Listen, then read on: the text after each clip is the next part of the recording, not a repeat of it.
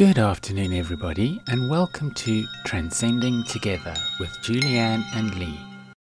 Good afternoon, beautiful and amazing human beings. Julianne is in the house. It's a hello from me. And it's a hello from Lee. How are you all? I've had quite an amazing week and weekend. It was Pride in Surrey this weekend. Lee, how you been doing? Yeah, Been a while. melting. We missed last week, so it's good to have you back. I missed you last week. Thank you. I've just been melting. I can't believe I was born in Africa and lived there for most of my life, because I think the last 20 years have made me a bit soft. I just melt in this heat. Yeah, well, hot weather's a little bit different when you've got a swimming pool that you can just jump into, or sea that you can dive into that's not minus 12 degrees. Yeah, well, I've been making good use of the outside spa. So that's Outside been spa. a nice... Tell me about that. What's this? Well, What's it's this? just a What's this? spa bath. It's just a round, it's like an inflatable pool, but it's connected up to a pump and it jets out like a jacuzzi kind of thing. And Nice. you can warm it up, but I haven't bothered putting the warming on. And the water's been like 30 degrees. So it's just been a nice way of cooling off after a day at work. Yeah, I lived with some friends a year or so ago and they had a spa bath. And I have to say, I mean, it's just, isn't it just the best thing? Like that, like hot jets, like massaging your body. And it was back when I used to play rugby, and it was like the best therapy ever. Yeah. It is really so no, cool.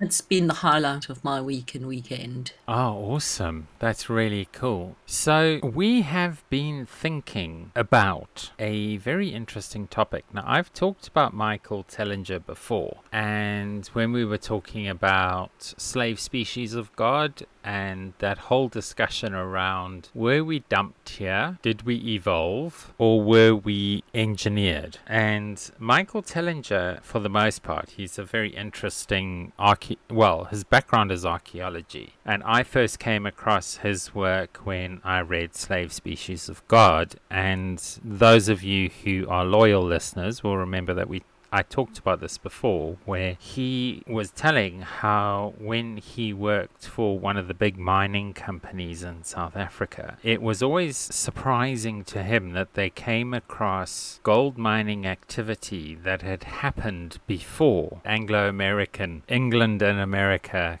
getting together to go and rape and pillage and draw out of the African continent all of its wealth. And so he worked for Anglo-American, and he worked on these mines, and they used to come across stuff in these mines which was what has now become known as U parts, which is out of place artifacts, things that just shouldn't be where they are. One of those things, and I've talked about this before, is the Klerksdorp spheres, and feel free, go ahead, do a Google search and you'll be absolutely fascinated by these things. But this is stuff that's found many thousands of meters below the surface, and it just shouldn't be there. And one of the things that he came across was these old mine shafts that just shouldn't have been there, and that's where he started working on his thesis and talking about the fact that he believed that somewhere in our distant past, someone was mining gold, and he did this whole tie-in to the Sumerian tablets because there was some correlations there. But that's not actually what we're going to talk about. So we're going to talk about something slightly different, but it comes from the same place. Lee, have you heard about Michael Tellinger? I think the first time I heard about Michael Tellinger was when you spoke about it in one of our shows. And I quite liked the idea of where he was coming from. So I haven't read the book yet. It's on my reading list, but I think that's something just right up my alley, that kind of thing. Right up your alley. What do you mean? Well, in terms of the question about where have we come from? What is our history all about? And where have we come from? Where have we come from? Do you know what? I don't think I've ever...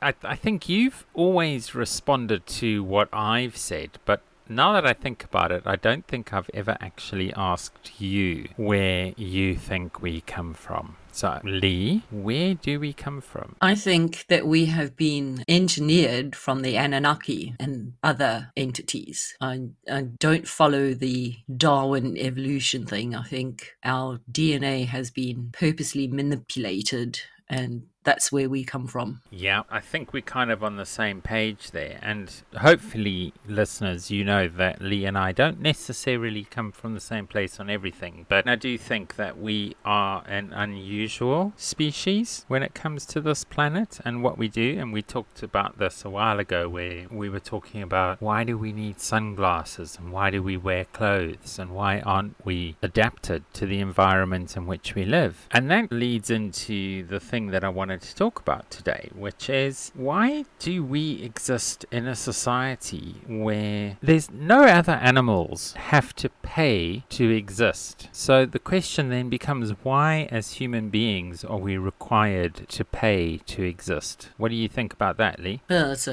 that's a good question. And yeah, why? Do you look at it as a membership fee that you have to pay to belong to a society and you get some kind of benefit from that?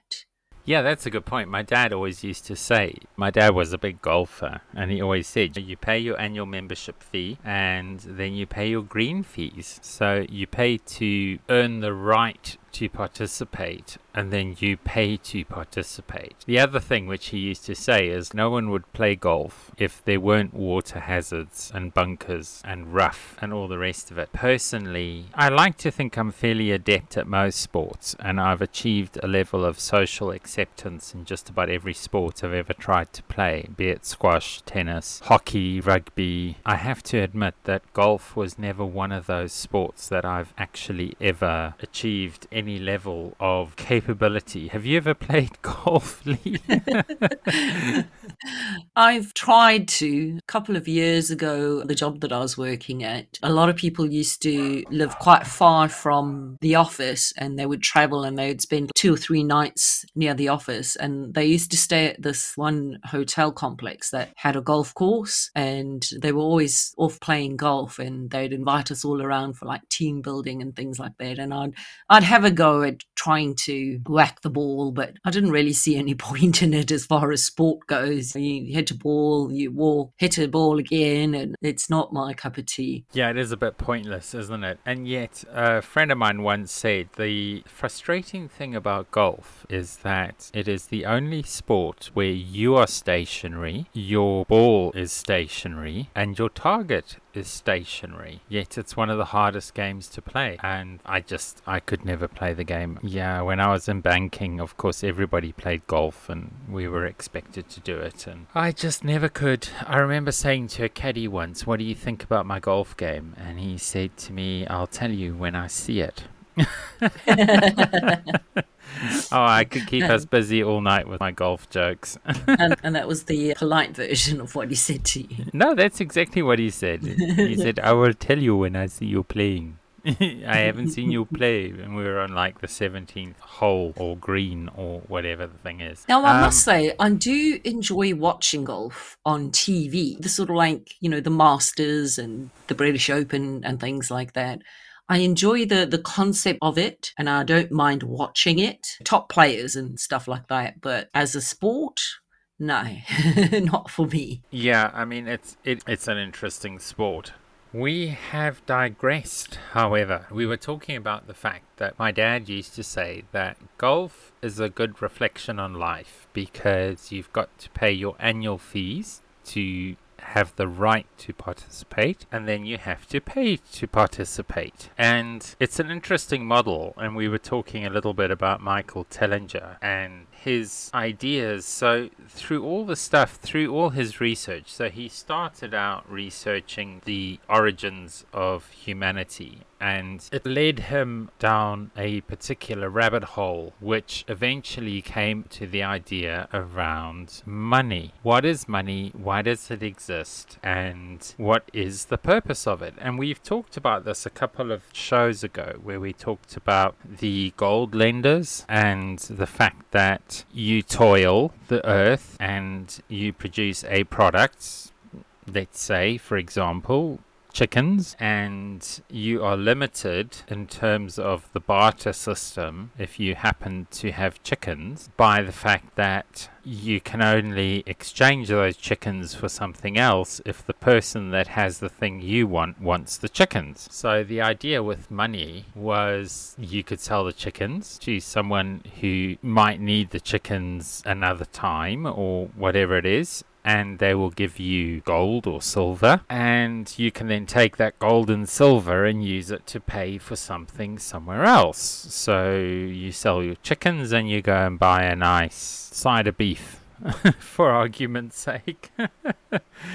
And so money did actually have a purpose insofar as it took the inefficiencies of the barter system out of the system and enabled people to produce things that they're particularly good at producing, sell their output for a defined token, and that token could then be exchanged for something that that person actually needed. So somebody who was selling chickens didn't need to find somebody selling beef who needed chickens. So to that extent, money did have a purpose. And it's kind of where Michael Tellinger starts to drift from the general consensus in terms of the economic system in which we exist in. And this is probably a good time to go to a break, because we are almost at that time when our commercial partners need to come and tell you about their chickens. I hope you need chickens, because they're going to come tell you about them. See you on the other side. Oh, I love this. We continue in moments. This is good. Yes, yes. You're logged to Trans Radio UK. Many website owners don't like their website hosting company or support provider, but are too scared to move to someone else in case they lose their site or it affects their business. Based in Telford, at Purple Prince Media, we will move your website to us free of charge with the best support possible. And if you're looking to start up a business, we're also here to design and build your website from the ground up with unbeatable prices on web hosting and dedicated servers. We're also certified Magento developers, which is the world's biggest e-commerce platform. So, rest assured, your online business is just a click away. Drop us an email on hello@purpleprince.co.uk or visit purpleprince.co.uk to get started. Purple Prince Media, the local website company. Ever thought about having your own radio show? Well, now you can, as we're looking for presenters to join our team. No experience is needed and minimal equipment required. For more information, email info@transradiouk.com. Trans Radio UK. Tune in via DAB and Ireland. Download our app via your smart speaker or online at transradiouk.com. Malcolm here. Don't go anywhere as we bring you some more trucking, great music and chat here on Trans Radio UK. Welcome back, beautiful and amazing human beings. I hope you're still with us. Lee and I are on one of our random walks again. Well, I am. I don't know. Lee's probably on point. She's very focused about these things. So we were talking about Michael Tellinger. We were talking about money. We were talking about exchange. And something that I've been thinking about this week is the idea that the importance of sport from a mental health perspective. And Michael Tellinger's concept, he calls it Ubuntu contributionism. Now, in African parlance, Ubuntu is the tribe. It's togetherness. It ties in with what Lee was saying a few weeks ago, which is if you want to go quickly, go alone, but if you want to go far, go together. And Ubuntu is all about going far together, and the idea that a community is greater than the sum of its parts. I think that's what you were saying, hey Lee? Do I get that right? Yeah, absolutely. And another way of looking at the word Ubuntu is I am because we are part of the community and such. I really like that. That's a new one. I am because we are. You know, since you told me if you want to go fast, go alone. If you want to go far, go together. I actually used that at work like the next week. Fantastic. Yeah. And what have you just said now? Because I need to write that down. The African philosophy of Ubuntu can often be translated as I am because we are. Yeah, because we don't exist as an island, right? We are interconnected with each other. We can't achieve on our own. I might be good at a particular thing, and to a certain extent, I try to bring this into the work that I do as a project manager, where the analogy that I tend to use is if you imagine like you're watching a Western movie and you've got the stagecoaches going through the Wild West, and you've got the stagecoach driver whose single role and responsibility is to drive the horses, right? So you've got your cargo in the back, you've got to drive your horses. That's all you want that person focused on. And next to him, you have the person, this is where the expression riding shotgun comes from, is you have a person sitting next to them whose role it is to shoot away anything that might prevent the person from getting their precious cargo, whatever it happens to be, from point A to point B. And I've always taken that as my responsibility as a project manager, is to ride shotgun and run interference so that people who are more capable than I can get on and do the things that they need to do. And I don't want them worrying about the bandits up on the hills. That's my job. Their job is to keep the horses running straight and get us from point A to point B. And I know that sounds somewhat circuitous and possibly not related to what we're talking about, but I think the point here is that I believe every single one of us has a unique contribution to make in the society in which we exist. And one of the things that Michael Tellinger talks about, and I'm going to try to get Michael on our show because I would love to have him on our show, and I think he would be awesome. Absolutely awesome to talk to. And I do have his email address. I'm going to try now that I think about it. And I'll send him a copy of this show to say, look, we love you, Michael. Come and talk to us, Michael. We South Africans also. Come talk to us. We are part of the diaspora. Come talk to us, Michael. Oh, that would be awesome if we could get him on. Yeah, I think we need to try. Okay, I'm going to take that as a project. But what was I talking about? I've gone all fangirl when it comes to Michael Tellinger, and I've forgotten what I was talking about. I was talking about we all have a function to provide in society. And one of the things which he talks about is the fact that every single person, and this goes back to what I was saying earlier about the mental health benefits of sport, there is also a mental health benefits associated with work. And I do believe that the idea that you can be paid to exist without making a contribution, I don't think that's right. Yeah. I know it's controversial. Yeah, and I'm actually going to agree with you because it's the unfairness of it that gets to me.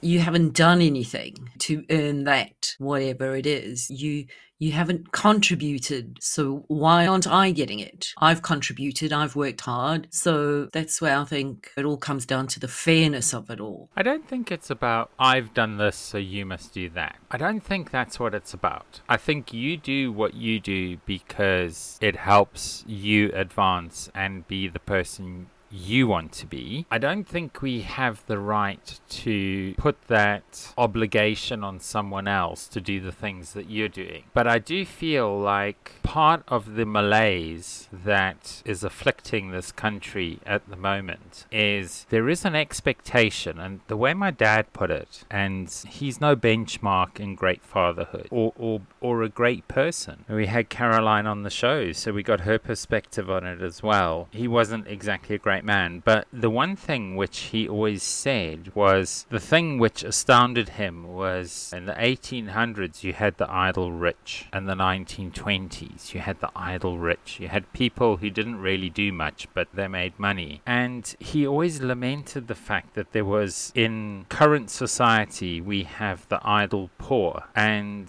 that's an interesting thing. I mean, I've always been a socialist, and you guys know I'm a socialist, and you know I'm by no stretch of the definition am I a capitalist. But I do believe that everybody needs to contribute. You live in a society and you ought to be providing a contribution to the society in which you participate. The idea that an able-bodied person, I say able-bodied, don't get me wrong, I'm not talking about the DWP and their fit to work and all the rest of it, but I will be honest with you, I know people who can ride a motorcycle for 3 hours and yet they are not fit to work. You cannot operate a motorcycle for 3 hours if you're not fit to work. I'm sorry. And I work my ass off only to come into Facebook in the evening and see their pictures about where they rode their motorcycle today, a working day, on benefits. And they've got a nicer motorcycle than I. They live in a nicer place than I. They don't pay for that. And I'm a little bit pissed off about it. What do you think, Lee? Well, that's what I meant when I said the unfairness of it. That's the point that I was trying to make.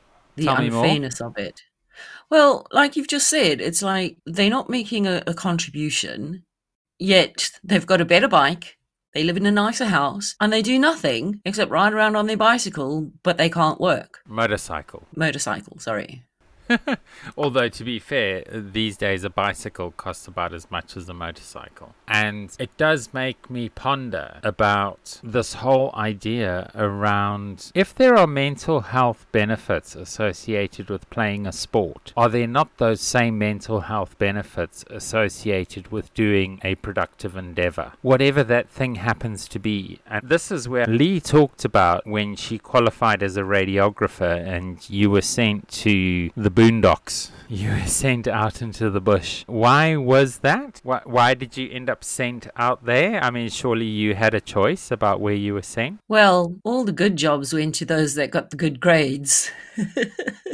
They all got whipped up by private practice radiology clinics and things like that. And the riffraff were left with working in government hospitals. So that's why I got sent out there. Oh, okay. I thought it was because South Africa implemented national service for those people who had participated in medical practice through universities. So it wasn't related to that. No, this was before that. Community service kind of thing. Yeah. It was just before that, yeah. Okay, all right. So in South Africa, if you do a medical degree, the state actually pays quite a heavy subsidy for you to do that degree. And I would imagine it's the same in this country as well. I mean, I know whatever your position is on university fees and all the rest of it, the reality is that £6,000 or £3,000 a year isn't enough to pay for someone to become a qualified medical practitioner. So there is a subsidy from the government associated with the activity of becoming a doctor. What they did in South Africa is they said, okay, if the state is going to subsidize your education, you should return that to the state with 2 years worth of community service or national service, if you like. It's kind of like the non-military version. And the one thing which came from that, which I remember speaking to many people who were at first very upset about the fact that they would have to work for the state for 2 years. Most of them at the end of their national service were overwhelmed by the positive impact that they had made in the communities in which they were sent out to serve. And it left me thinking about whether or not you should stop there. Why stop at the doctors? And I'm going to leave us with that as we go into the next break, and we're going to come back to this after these messages. Oh, I love this. We continue in moments.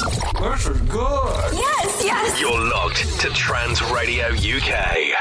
Are you trans and non-binary and feel like drugs or alcohol are impacting your life negatively? Why not check out Trans Sober? We're a grassroots peer support group for the community, by the community. Find us at www.transsober.org and join us online or come to one of our weekly drop-ins. We also offer other useful resources. Trans Radio UK, a global radio station the whole LGBTQ plus community can be proud of. Did you know you can advertise with us for less than £1 a day? Call 0207 856 0584 or email sales@transradiouk.com. Win £25,000 and help Truck Listens at the same time. Enter the Rainbow Lottery and click Truck Listens as your chosen organisation. And not only can you win £25,000, 50p of every ticket purchased will go to Truck Listens. Please see www.transradiouk.com and click Win £25,000 for more details. Trans Radio UK is on right now. Across the UK and beyond. Now. More of the music you love. Trans Radio UK. Welcome back, beautiful and amazing human beings. I hope you had some time to reflect over the break about the various different things that we were talking about. Now, one of the things that I spoke to Lee about during the break is I said to her, when we come back, I'm going to ask you to tell me about what you thought about the idea of national service for professional people like doctors. So I think it's a wonderful idea. From a skills point of view, you get a lot of opportunities to practice those skills. Like the example that I gave when I was working out in this small rural town was I was the radiographer, so I took the x-rays, and a radiologist is a doctor who has specialized in reading them. Now, the closest radiologist was about 150 kilometers away, and there I was, brand spanking new. I had just qualified, and I didn't What's have... that in Imperial? How many kilometers did you say? 150 kilometers. Okay, it's about 100 miles. Okay, carry on. Sorry. Yeah. I'll stop interrupting you. And there was like no support, whereas my colleagues who were working in the big city hospitals and the private hospitals, they would, because in those days it was actually film x-ray, not like these electronic ones, and they would put up an x-ray and the radiologist would go, no, can you do it again? It's too light, it's too dark. And I had nobody. And I tell you what, I had to learn so quickly to like up my game and things like that. And there were other valuable things, talking about a community and how a community can come together in a time of need. So one of the examples was that the nursing staff went on strike, and basically it was an entire shutdown of the hospital because the doctors also decided, well, if the nurses aren't working, then we're not going to work. And the whole community, the whole town came in and stepped in while they were protesting about whatever they were striking about. And people in the town were in the hospital laundry doing laundry. They were in the kitchen cooking meals for the patients. They were looking after the children and just doing basic care. And it was through the contribution of the town that hospital carried on functioning. And that's an example of first-hand experience that I can say it's one of those community. Teamwork makes the dream work, is what I always say. Oh my goodness. Stephen Covey there. Yeah, like the pyramids were built with teamwork and slave labor. But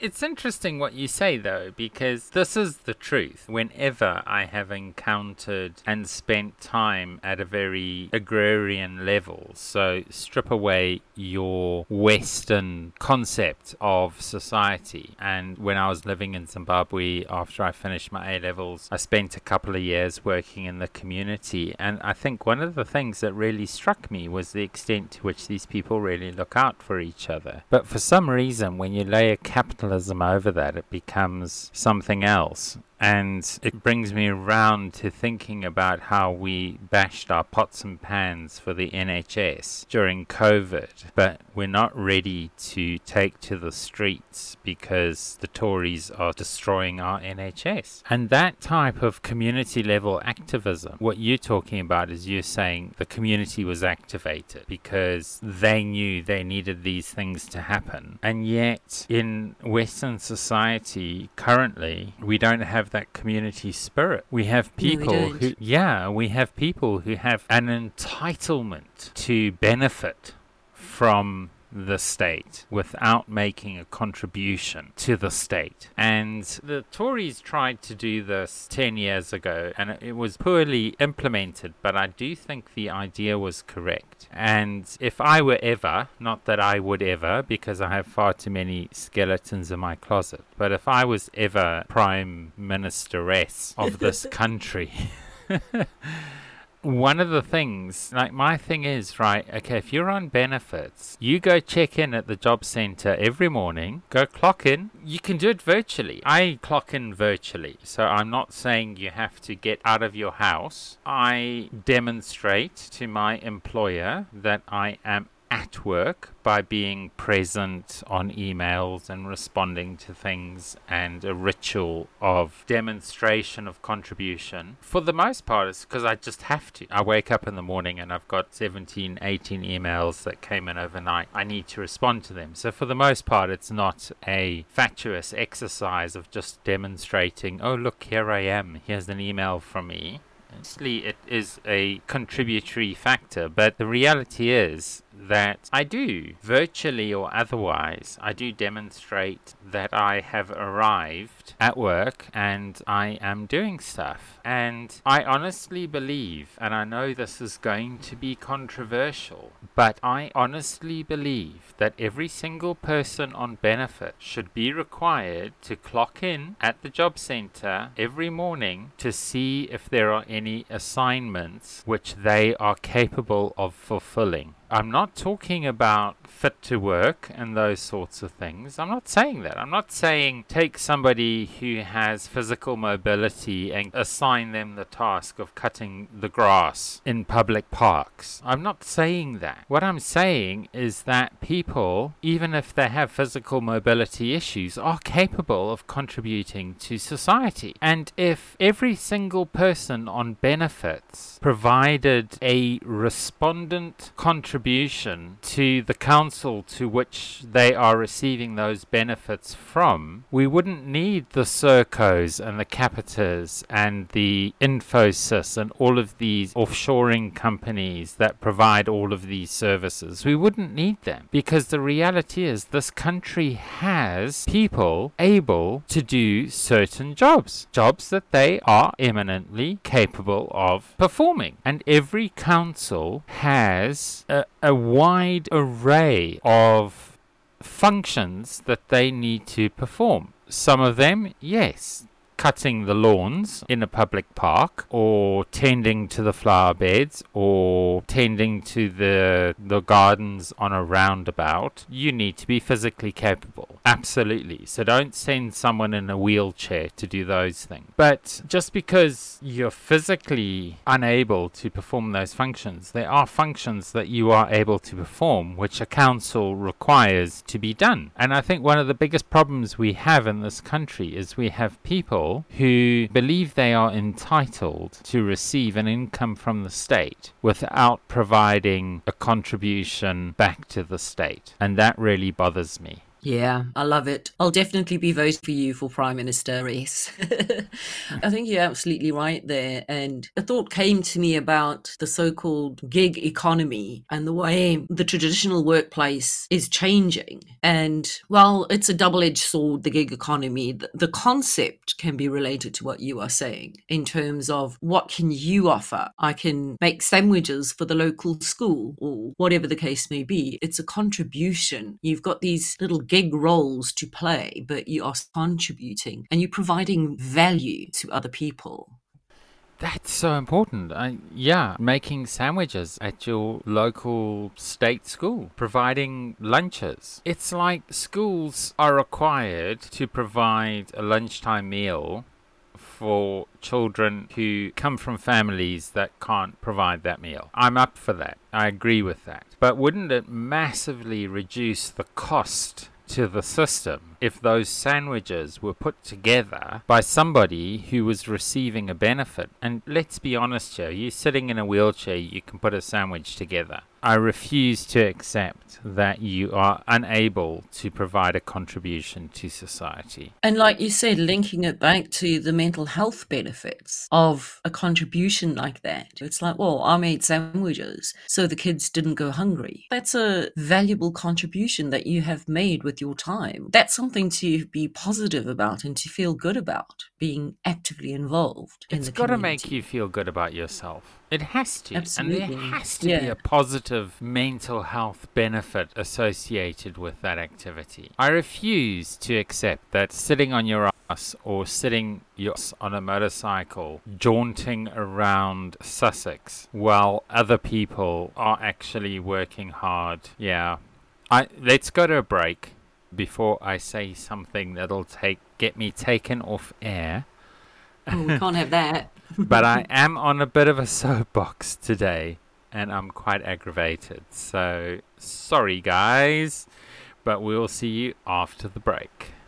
Oh, I love this. We continue in moments. This is good. Yes. You're locked to Trans Radio UK. If you're transgender, feeling lonely and don't think there's any help available, well, now Trans Radio UK have Truck Listens, a confidential phone service just for you on 0800 009 6640. Talk for some time and you're feeling good. It's gone so much better than you thought it would.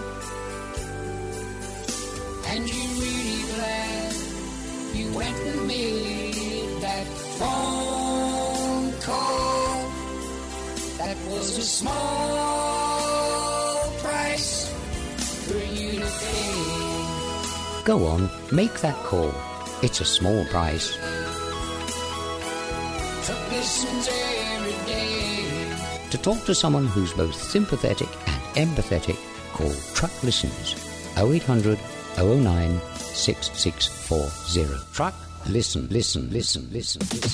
Did you know we receive no funding here at Trans Radio UK? To keep us on air and growing, we rely on donations. To donate, please head to www.transradiouk.com and click the link. A regular payment of £20 will see you become a partner of Truck. Other options are available. Email info@transradiouk.com for details. A big thank you from all the team here at Trans Radio UK.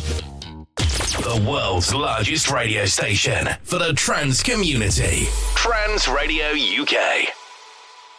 Welcome back, beautiful and amazing human beings. And I'm sorry for my little rant as we went into the last commercial break. Lee actually asked me during the break, so who's peed on your battery today? And it wasn't actually today. It's something that's been in my mind for a long time, and I think it's one of the things that is often used as a battering ram to dispel the benefits of a socialist society. The point with a socialist society, in its purest form, is that every single person provides a service to the community in which they participate, whatever that service happens to be. Every single one of us, if we're honest, if we are cognitive, we can provide a contribution, whatever it happens to be. So regardless of our physical constraints, perhaps, even mental health, let's be fair, I'm not going to argue with this. When I'm overwhelmed by life, the last thing I want to be doing is engaging with people. I get that. I absolutely get that.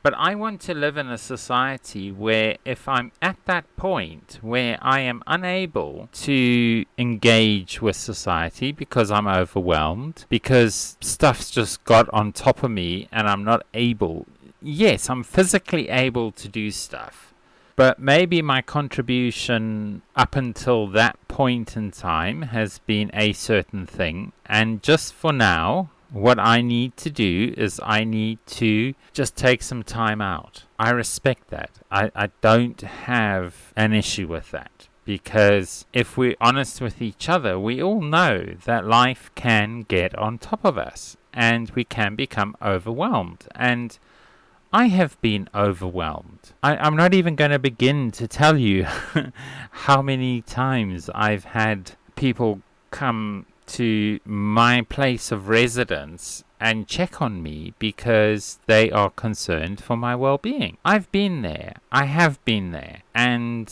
I will be the first to admit that life very often can become overwhelming and difficult. However, when it is not that, in those moments when it is not so overwhelming and where I feel I am unable to contribute to society, because I love shutting myself in my room. I wish I could do it every day. I'm not going to lie to you. But then I also, what gets me out of that is the knowledge that there are people and projects and stuff that I do. People depend on me. People need me to do certain things, and that's what tends to bring me out of my shell and enables me to face the next thing. And it's that community. And it might be my work, it might be my friends, it might be any number of things, but there are people that want me to exist for whatever reason, and that is the thing that keeps me here. Because if I didn't have that, if I didn't have people saying the world would be worse if you weren't here, those are the things that remind us why we need to be here. So whatever it is that we are doing, whatever it is that we are capable of, we can do that thing. However simple it is worth an immense amount to someone who needs that in that particular moment. And Lee is going to tell you about that. That's like a big download of personal experience there. Well, I have to agree with you in terms of my own mental health struggles. The thing that kept me going was the fact that I had a job to go to every day. And yeah, I've been working online for 7 years now. But it's that check-in that you've got to do, that virtual check-in. It's the responsiveness, it's the communication, it's things like that. But it was like, if prior to this, when I actually had to go into an office, that was the thing that got me out of bed in the morning. Otherwise, I'd still be lying in my bed to this very day. It was something that gave me purpose. Well, I've got to get up and go to work and contribute, and there's people relying on me for the next stage of work approval or whatever it might have been.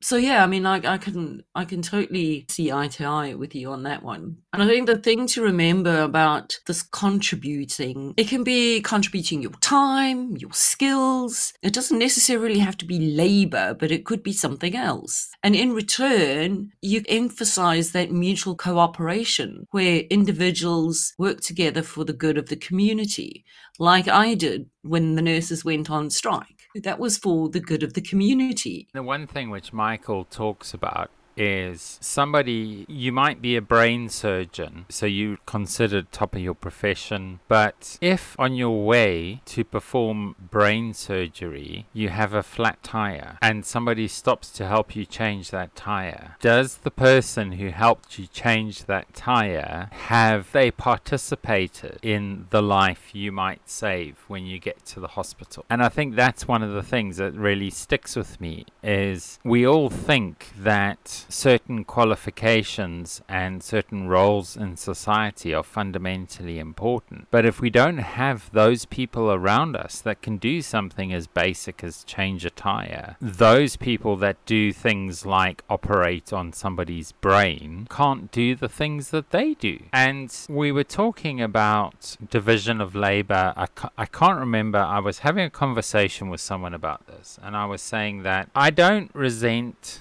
I think we did talk about this. This was on our last chat, and we were talking about the fact that, yes, you, Lee, might not be able to change the washer in your tap, but you are providing a service to someone else, and in return for the service that you provide to someone else, they give you tokens that you can then use to give to someone who is capable of changing the washer in the tap. So you don't have to know how to change the washer in a tap. There's no problem with you not knowing how to do that. If it was the end of the world and society had come to a standstill, you probably would figure it out. But that's not the point. The point is, in the normal run of society, you are providing a service to the company that employs you to provide your intellectual capital. In return for that, you get a certain number of tokens. And if you choose to use those tokens to give to someone who is able to change the washer, good for you. Because you're passing those tokens down the chain, aren't you? You're sharing. And the idea that one role is more important than another, I think that's And that's actually, and I know we're kind of running out of time here, and we'll probably need to come back to this, and I'll probably, hopefully, next time we come back to this, have Michael with us. But the point is that I run a £24 million project, and that project is paying £10 million in labour charges to people who are doing work that are delivering software that does a particular thing. And my job is to manage the assignment of those roles and responsibility. And I can't do what they do. It goes back to this whole point about the stagecoach. I can't drive the horses. I can't drive the stagecoach. My skills, my particular skills, lie in riding shotgun. I'm the one that eliminates the threats to delivering that particular thing. My role is no more important than the person who's driving the stagecoach. And I think that's kind of the point that I want to make here, is that none of us are more important than the next person. Brain surgeon, yes, they might be remunerated well, but at the end of the day, if they have a flat tire and they don't know how to change that tire and they can't get to the surgery, all of those skills are pointless. Or if their car breaks down, it's like you cannot detach one role in society from the other. And those of you out there who think that it is okay to not make a contribution to the society in which we participate in, I'm calling you out. I am. I'm not going to dress it up. I'm not going to put pretty flowers on it and everything. I'm saying to you, get off your asses and do something. Well, mind you, you don't even have to get off your ass, do you? No, you don't. That's the point. Engage your fingers. Help me, Lee. I'm going to get banned. I'm going to get thrown off truck. No, I don't think so. But the point is, like we said before, you can contribute in so many ways just by giving your time. Everyone's got various skills that we can contribute to. And just coming back to the principle of Ubuntu that we spoke about, which is this African philosophy, I am because we are. The whole point of it emphasizes communal values, mutual respect, and shared responsibility. And I think that's the key word there, responsibility, mutual responsibility, shared responsibility. Yeah, we can't just... I've always had this thing. Every pound that I am paid, I want to make sure I've earned. Am I paying my way? And I don't know if it's an African thing. I've always had this work ethic that says, if you're paying me... I mean, I had a situation on my project where I picked up an anomaly in one of the billing criteria, and I saved my employer £600,000. Now, I don't get paid that.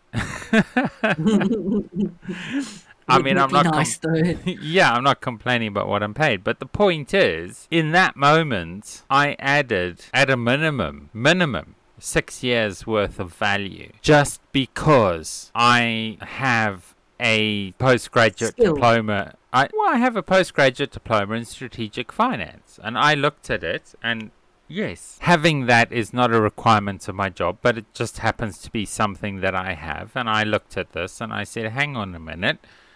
We've got a vendor here and they're trying to charge us this, but if you track back, they should be charging us that. Nobody else picked that up. I did, and I added that value.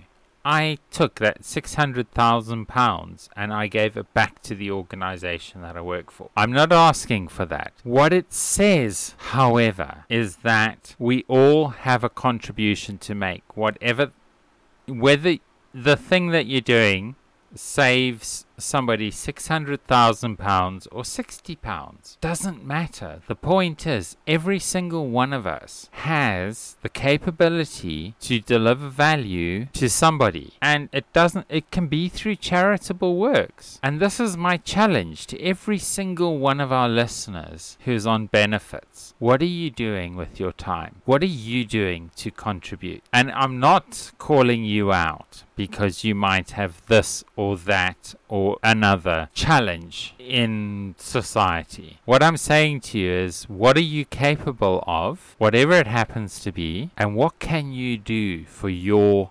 community? Because you cannot, and I will never, ever accept that there is nothing that you can do. Julie out. Yeah, for me, just in conclusion, this concept of contributionism that we've been speaking about, in a way, it's a vision for a world where every voice matters, every culture is celebrated, and every contribution is acknowledged. And it's a journey towards a more inclusive and harmonious world. Yeah, and if we can do that, we can deliver love. And we can deliver light. And with that, it is a goodbye from me. And it's a goodbye from Lee. Bye. Bye, everyone. Thanks for listening.